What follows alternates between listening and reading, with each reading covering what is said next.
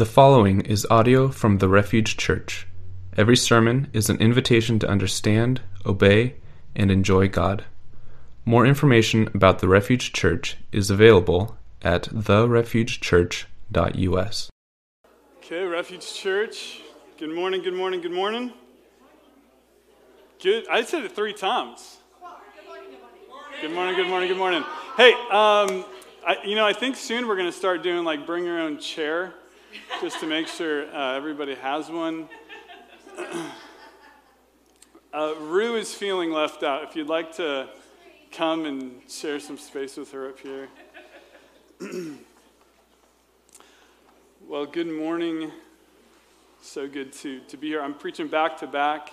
My family has a little family reunion next week, so Jake switched with me.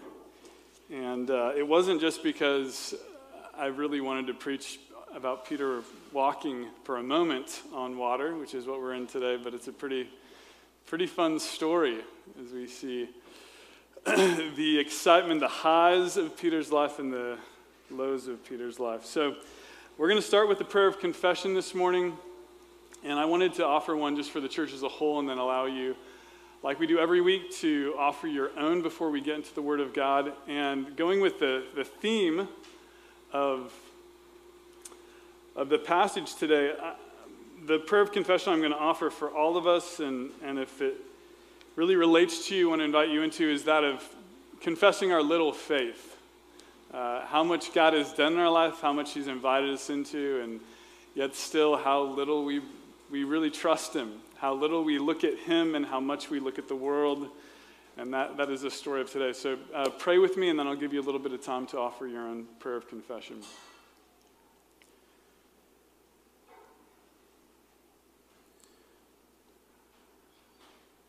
God, as we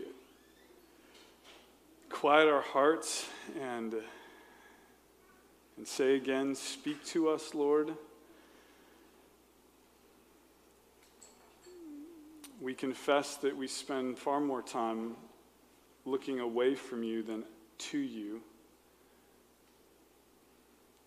Our attention is so diverted, and we get surprised over and over again when we find ourselves again with little faith. When something happens and we don't immediately know how to pray about it, we don't know how to trust your provision because we haven't been looking to you.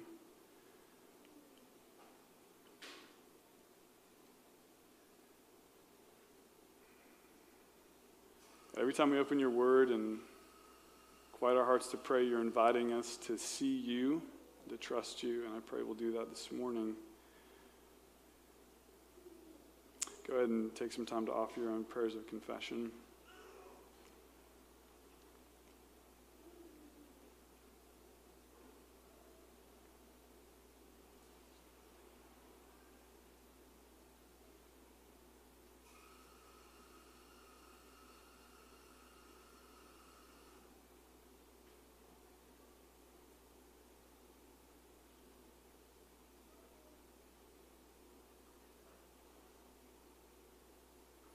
God, thank you for receiving these prayers, for your grace, your forgiveness that's always available to those that come to you and ask for it.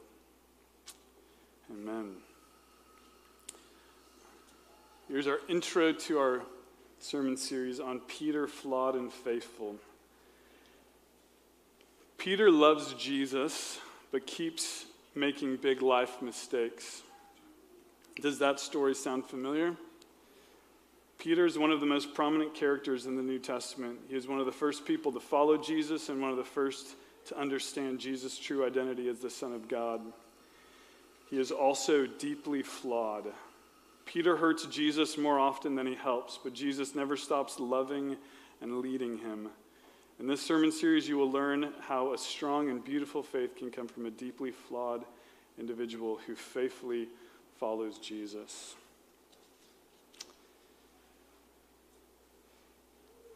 Peter's story is so familiar to us, and the question I kept asking myself coming into the story we're going to tell today is, what do you or what do I believe I'm going through alone? What do you believe at this present moment you're going through all by yourself.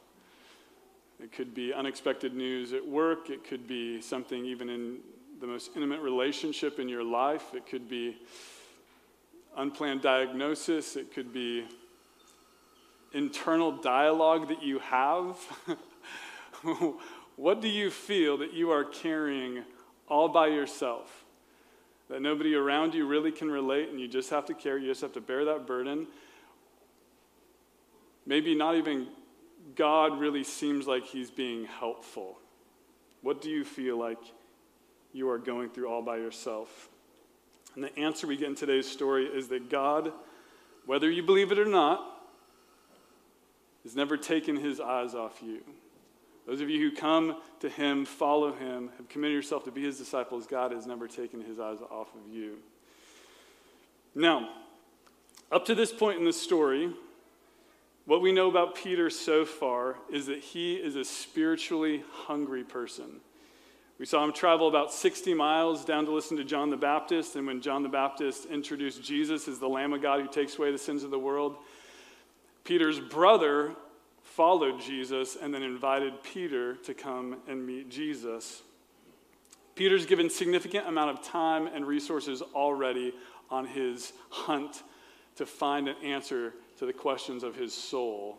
And he has found that in Jesus, and Jesus has invited him into that journey by saying, not once but twice, I invite you to be a fisher of men. Now, Peter's not the only one. When we get to the story we're in today, Matthew 14, 12 people have been collected, 12 disciples, and this is a very mismatched group of people. These aren't people, like if you're familiar with Sesame Street and you get the which one's not like the other, it's basically all of those not like the others brought together, and you get this group of disciples, people who haven't necessarily asked for what they're getting into and haven't trained for what they're getting into. Typically, disciples are people who have kind of been raised up, raised by their families and their community, trained literally in schools from childhood up, and this isn't that group. Jesus chose people that no one else would really want to be their disciple, because the point of disciple is to follow the master, and what the master has done and what the master has said, they will learn that and they will go and do that. And you don't choose fishermen, tax collectors, and rebels, people that are against the government, to do that. This just isn't a group people are going to be like, yeah, we want to follow also. And yet Jesus has chosen, handpicked literally, this group to follow him. And this is the group that we find in the boat in Matthew 14. So if you have your Bibles, you can turn with me, or I believe it's probably going to be on the screen. Matthew 14, starting in verse 22 and moving to verse 33. Immediately Jesus made the disciples get into the boat and go on ahead of him to the other side while he dismissed the crowd. After he had dismissed them, he went up on the mountainside by himself to pray. And later that night he was there alone, and the boat was already a considerable distance from the land, buffeted by the waves because the wind was against it. Shortly before dawn, Jesus went out to them walking on the lake. When the disciples saw him walking on the lake, they were terrified. "It's a ghost," they said, and they cried out in fear. But Jesus immediately said to them, "Take courage, it is I, don't be afraid." "Lord, if it is you," Peter replied, "tell me to come to you on the water." "Come," Jesus said. Then Peter got down out of the boat and walked on the water and came towards Jesus. But when he saw the wind, he was afraid and beginning to sink, he cried out, "Lord, save me." Immediately Jesus reached out his hand and caught him. "Oh, you of little faith," he said, "why did you doubt?" When they climbed back in the boat, the wind died down. Then those who were in the boat worshipped him, saying, "Truly, you are the Son of God." Truly, you are the Son of God. So the simple context we have for this story is that Jesus puts the disciples in a situation where they feel like they are out of his line of sight, right? I think we read into that incorrectly, that Jesus kind of needs some time alone. The disciples are probably a lot.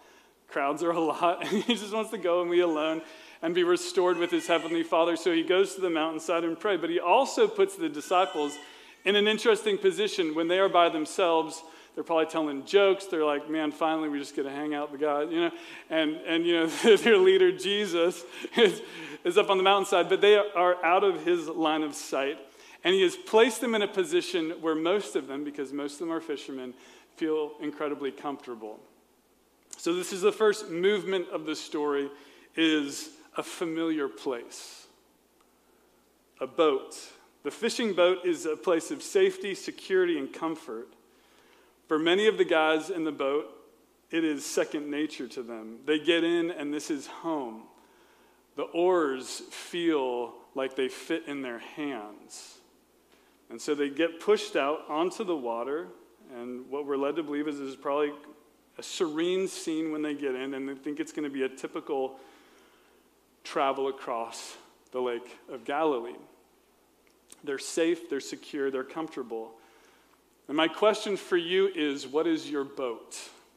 Before we get any further in the story, what's your boat? What is the place you feel safe, secure, and comfortable? It could be a room in your home. It could be maybe a comfortable couch in your home. It could be a place in a park that you go and you just feel safe. That is where the disciples are.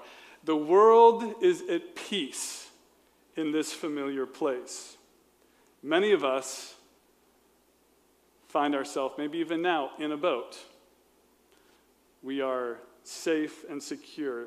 The second movement of this story shakes that boat. It is a fearful place, a place where there are two things that terrify the disciples. And then the first is the storm, and the second is superstition.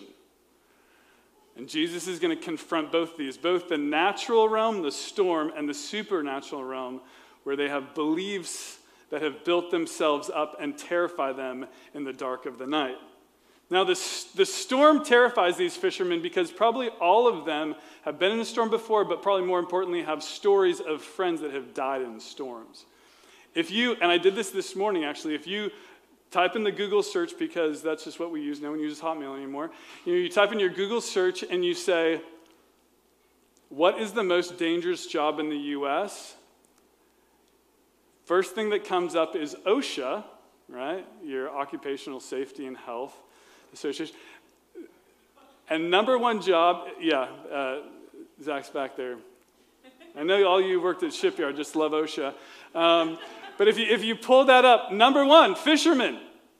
That is the most dangerous job. So all these people, literally everyone in the boat has a story of someone who's died on Lake Galilee in the storm. So the storm's no joke to them. It's not just waves lapping up against the water and they're like, I don't swim. This is actual terror of an actual storm that threatens to kill them. A natural terror in their lives. But I think the second terror adds to that and is equal to that, and that is the terror of a superstition that they carry with them. And you hear this when they see Jesus, and what do they say? It's a ghost! Now you might think, probably you like me have probably passed over that as kind of funny. But interestingly, if you read about the superstitions around the Lake of Galilee, they thought that the Lake of Galilee, people at the time thought the Lake of Galilee, which we now know is about 140 feet deep, in its deepest spot, they thought it was an unfathomable distance. They thought that at the bottom of the Lake of Galilee, there was a portal to the underworld. And that if you sunk in the Lake of Galilee, you would get grabbed and brought into the underworld. So when they saw Jesus, this is true. When they saw Jesus, they thought something has escaped from the underworld. Not only do we have a storm to deal with, we have a supernatural being to deal with. And Jesus is nowhere to be found. Now, it's interesting how this plays in our lives also. When we are in our boat, we're comfortable, we're safe, and all of a sudden, a natural terror often is accompanied by beliefs we don't even know we have or don't even know how deeply they're ingrained in us. And they start rising to the surface, and that place of safety that we're holding onto is just rocking. We don't know what to do. And that is exactly where they're at. Literally, the underworld is coming to get them. What do you do when you think you're alone? Because at that moment, each of them, though they're in the boat together, are alone facing their greatest fear. And into that fear, the voice of Jesus speaks. Take courage. This is how the NIV translates it. Take courage, it is I, don't be afraid. I think the way that should be translated is take courage, don't be afraid because I am. That is literally, if you were to read how the Greek reads right there, don't be afraid because I am. And if you're familiar with the story of the Old Testament and the way God describes himself, the people of Israel will know that he can rescue them from Egypt. He simply uses the name I am that I am. How do you trust that I can save you from slavery, save you from your greatest fears? Because I am the one that was, the one that is to come. And that's what Jesus speaks to them in their little boat, in their terror of the storm. Don't be courageous. Don't be afraid because I am. Now, I love that he says first take courage, because courage is what? It is the ability to do something that frightens you. That is simply what courage is. Take courage. I'm going to call you to do something that's going to terrify you, and that is to not be afraid. And to trust me, to see me, and to look at me instead of the storm. Face your fears, not because of who you are, but because of who Jesus is. That is what he's saying here. Take courage. Don't be afraid because of who I am. And that is what Jesus says to you when you feel alone. I don't know what news you've had. I don't know what's going on. I don't. God does. I don't know what's going on in your life. But Jesus does, and he says, take courage because of who I am, not because of who you are and what is happening. What he's inviting them to, and this is the third movement of the story, is he's inviting them to a faith place. They've come from a familiar place to a fearful place to a place of faith where he has invited them to trust who he is. Faith begins when we get a glimpse of Jesus, when we hear his voice again, and it could be in the midst of what we're going through. We simply hear the words of Jesus, maybe that we've heard from childhood or somewhere else someone's spoken to us, and we hear them in the midst of the storm, and we get the chance to respond. And the normal response, going back to the story, would be what? If we saw Jesus, we were on a boat, we saw Jesus, what would the normal response be? Get in the boat!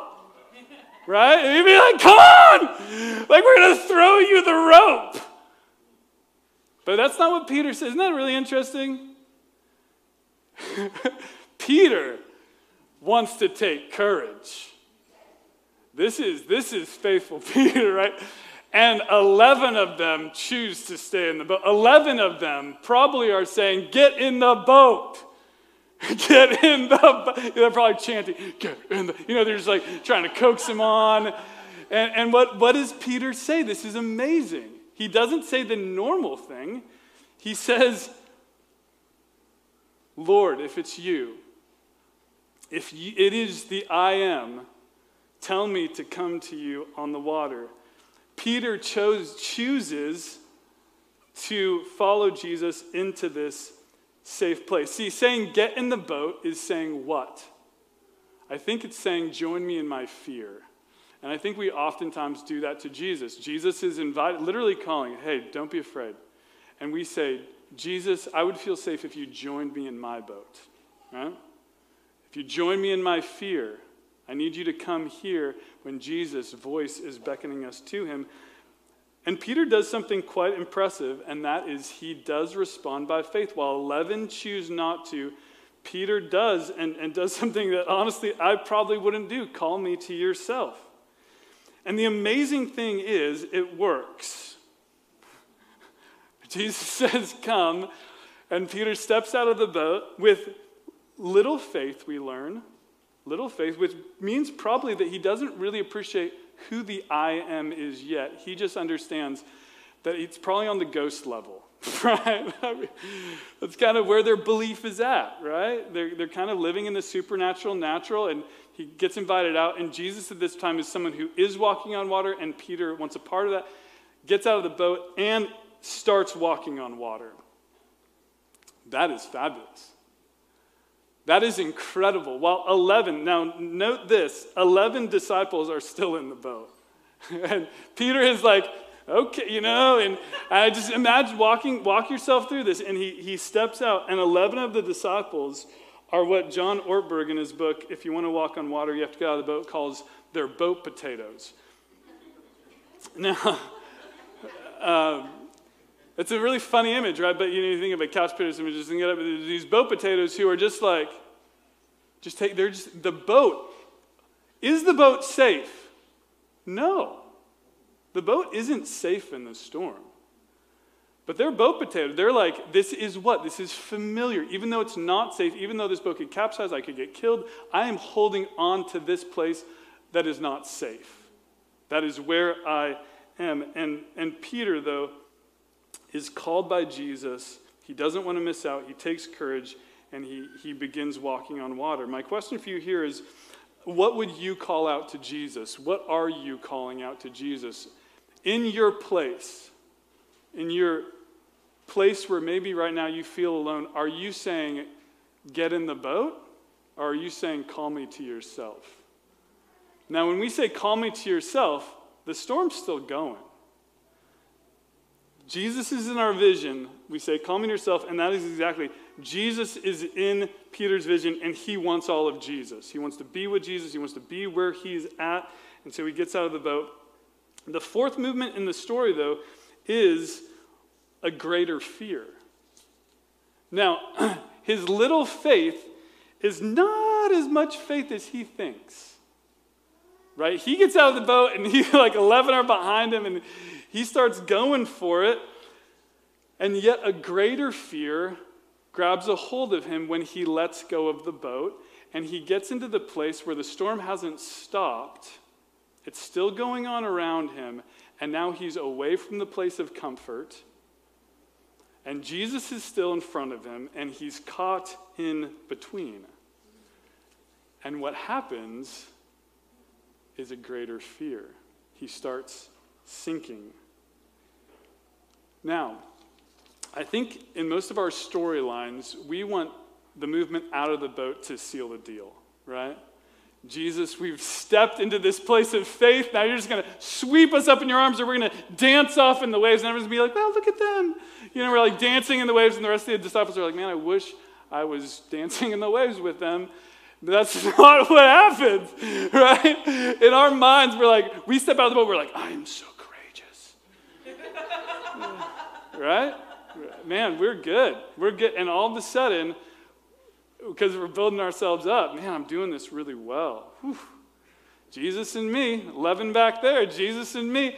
And all of a sudden, we are terrified because we take one look away from Jesus. And we look back to the boat. We look back to the place of comfort. We look around, and the storm is still raging. And we start sinking. And a greater fear than the one that was in the boat, because in the boat we could grab a hold of something. But here, because we've stepped out of the boat, we don't have those things to grab anymore. And Peter, who has believed Jesus is everything to him, discovers that Jesus isn't everything to him. Right? There's still places in his heart that are so captivated by fear that even though he's taken that first step, he falls victim to a greater fear. But he cries out to Jesus, and this is the beautiful thing. The fifth movement is this, a deeper fellowship, because he has taken a step of faith. And Jesus isn't going to let him drown. Jesus is there. And there's three parts of this deeper fellowship that are beautiful. The first is the rescue, where Peter says, Lord, save me. And Jesus, the visual we get here, listen, it says, 30, but when he saw them, when he was afraid and began to sing and cry out, Lord, save me. And 31 says, immediately Jesus reached out his hand. Where was Jesus? Right there. Immediately Jesus was there. The vision we get of Peter when he is afraid is he probably felt like the boat was a half mile behind him and Jesus was a half mile in front of him and he was just there. He was, what do you do when you believe you are alone? Cry out. Lord, save me. And Jesus grabs him, lifts him up, immediately reaches out his hand, catches him, and the second movement, he rebukes him. Oh, you of little faith. And it's a gentle rebuke. I don't think Jesus is like, no. I mean, Jesus has invited him out there, but his rebuke is there. You of little faith, why did you doubt me? He's even in that moment of waves, teaching him. You know, Jesus is such an amazing teacher, and I, as a parent, right, you're constantly learning this. How do I use my words? When do I, discipline with a firm word? When do I discipline with a soft word? And it's beautiful to watch Jesus, because Peter, at this point of terror, Jesus steps into that and does say, why did you doubt me? Now, Peter, most of us would feel like, well, rightly so. It's this crazy storm. But Jesus was like, just why didn't you keep your eyes fixed on me? And then the beautiful movement next in this deeper fellowship is, and it's a visual we get here. In 32 it says, they climb into the boat. They climb back into the boat together. And I would see that as restoration. You've got this rescue, Lord save me, this rebuke, why did you doubt, and this restoration. Now we're just going to get back into the boat. We're on the same team. I'm with you. What follows that greater fear and the deeper fellowship is a greater faith, which is when Peter, it says they, so probably all of them, even though Peter's only had the amazing experience of walking on water for a moment, they say together, truly you are the Son of God. Now, the content of their faith prior to this, it was very interesting. The content of their faith prior to this sounded like this. It's a ghost. Right? Their faith of what could happen, their belief of what was possible in the world, the storm, the supernatural, all this was so convoluted and so I think Peter's faith early on was probably mixed with a lot of superstition. But what you see this greater faith following it is, as Jesus has declared, don't be afraid because I am, their response is understanding him and confessing him as the I am. Truly you are the Son of God. Truly you are the one that rules the waves. Truly you are God. This is the first time this declaration is really made. And the next time we feel this sticks, because the next time, and Jake's going to preach on this next week, the next real story where they're together and Peter is speaking in Matthew 16, Jesus says what? He says, who do you say that I am? And Peter says very confidently, you are Messiah, the Son of the living God. So this greater faith that has come from a greater fear sticks with Peter. And that's the beautiful thing, because in the movement of Peter's life, as flawed as he is growing in faith. Because next time it's not like, well, you're kind of the mix between a ghost and a unicorn. No, like the next time we see, it really is. Jesus is being glorified in Peter's sight. And it's this movement towards when Acts 2 comes and we see one of the greatest sermons of all time, and Peter declares who Jesus is and 3,000 people come to faith. The seeds of that are here in a little step out of a boat where he was comfortable, where he had to sink, and Jesus grabbed him up. You're not alone. Immediately I'm with you. Guys, we've inherited so many beliefs, unintentional beliefs, impulsive beliefs, and it is when we step out, right? When we stop being couch potatoes or boat potatoes and take that step, and all of a sudden we see Jesus being glorified in our eyes as the one who sees us and the one who saves us, the one who in his mercy rebukes us and leads us to deeper fellowship. What do you think you are going through alone, and what does it mean for you to hear Jesus' words, don't be afraid because I am? I'm the one that rescued Israel from Egypt. I'm the one who, in the person of Jesus, rescues people from sin. I am. What does this look like in our lives? Now, there's a couple of super practical examples I can think of, and the one One I get to experience quite a bit, and I saw this last week. So the work we get to do at the Coffee Oasis, we're 25 years in now, and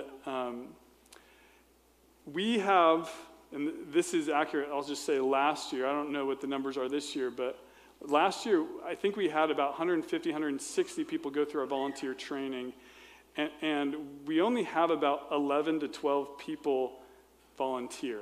We have a lot go through, not a lot volunteer, and then when people do come into the drop-in centers, they don't oftentimes stay.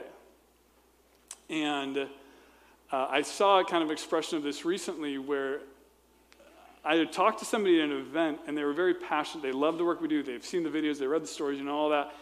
And they're like, man, I love the legacy of the Coffee Oasis. I've heard the lives that are changed. I want to be a part of that.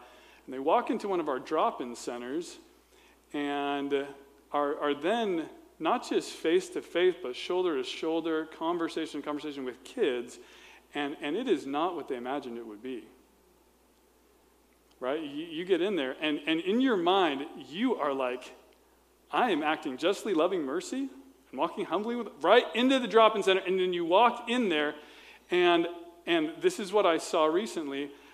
The person came in to the drop-in center, and they said, I've been coming this is a conversation I had. I've been coming 4 times, and I just don't know if it's for me. I don't know if I'm a great fit. And I said, man, I'm so glad you're here. I just encourage you to stick with it. Now, I got in another conversation as I was leaving. I saw this person just on a couch, not talking to the kids. Now, I appreciate that fear, and it is what we see here, I think, in the story with the 11 that stay in the boat. They didn't feel like they were being effective, but they were so scared they weren't talking to the kids that were in the drop-in center. And in their mind, there was this whole narrative, and it was a fear narrative. Oh, they really don't want me here. I don't relate with them. If I talk with them, they're going to think I'm weird or I'm old and they're young. Right? All this narrative going on. And I promise you, all they needed to do really was continue pressing in. Literally walking awkwardly among, and I do this too, walking awkwardly by kids when they're talking and being like, hey, what are you guys talking about? And I just, that, because it is the bow potato. It is the couch potato. It's us who go and we're like, that's not me, but what does it look like to, when Jesus beckons us, calls us, he does call us into this world to do justice, to love mercy, to walk humbly with God. But oftentimes in our life, we don't talk to our coworkers, we don't talk to other people about Jesus, we don't live our faith. Why? Well, it's just not me. Now, maybe you're just staying in the boat. Maybe, and maybe you need to get up and just take that step and be like, rescue me, because you just feel like you're plummeting into this place. And let God lead you from a greater fear than into a greater faith in that movement. Now, the promising thing is this. The 11 in the boat are still disciples.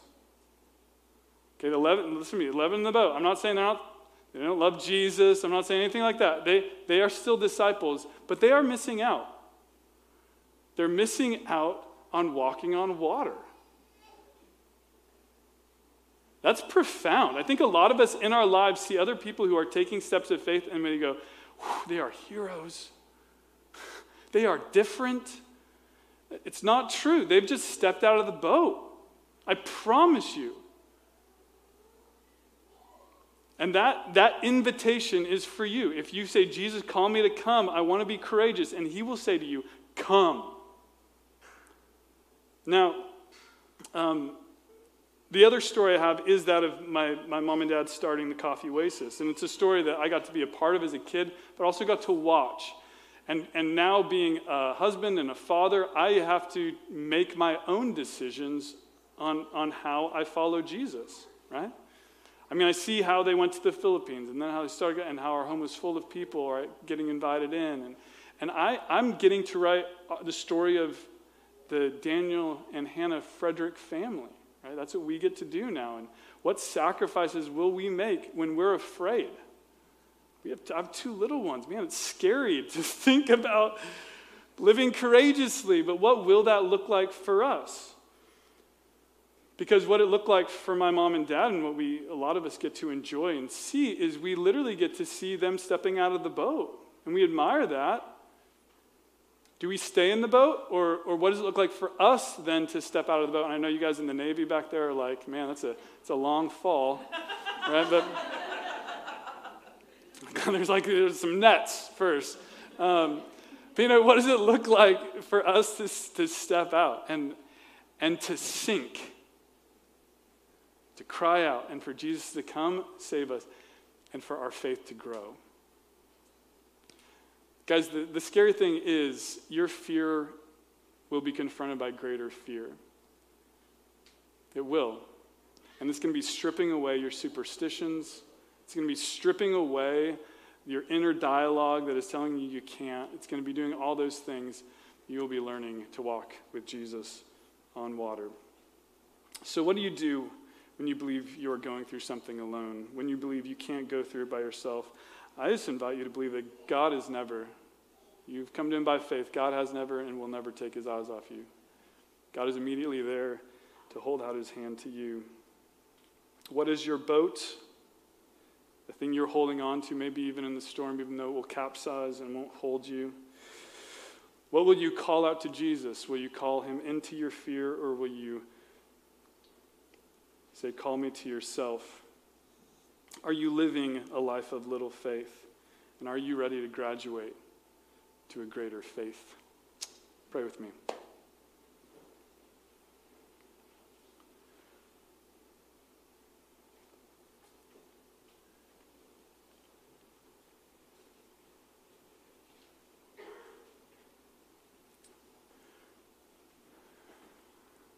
Father,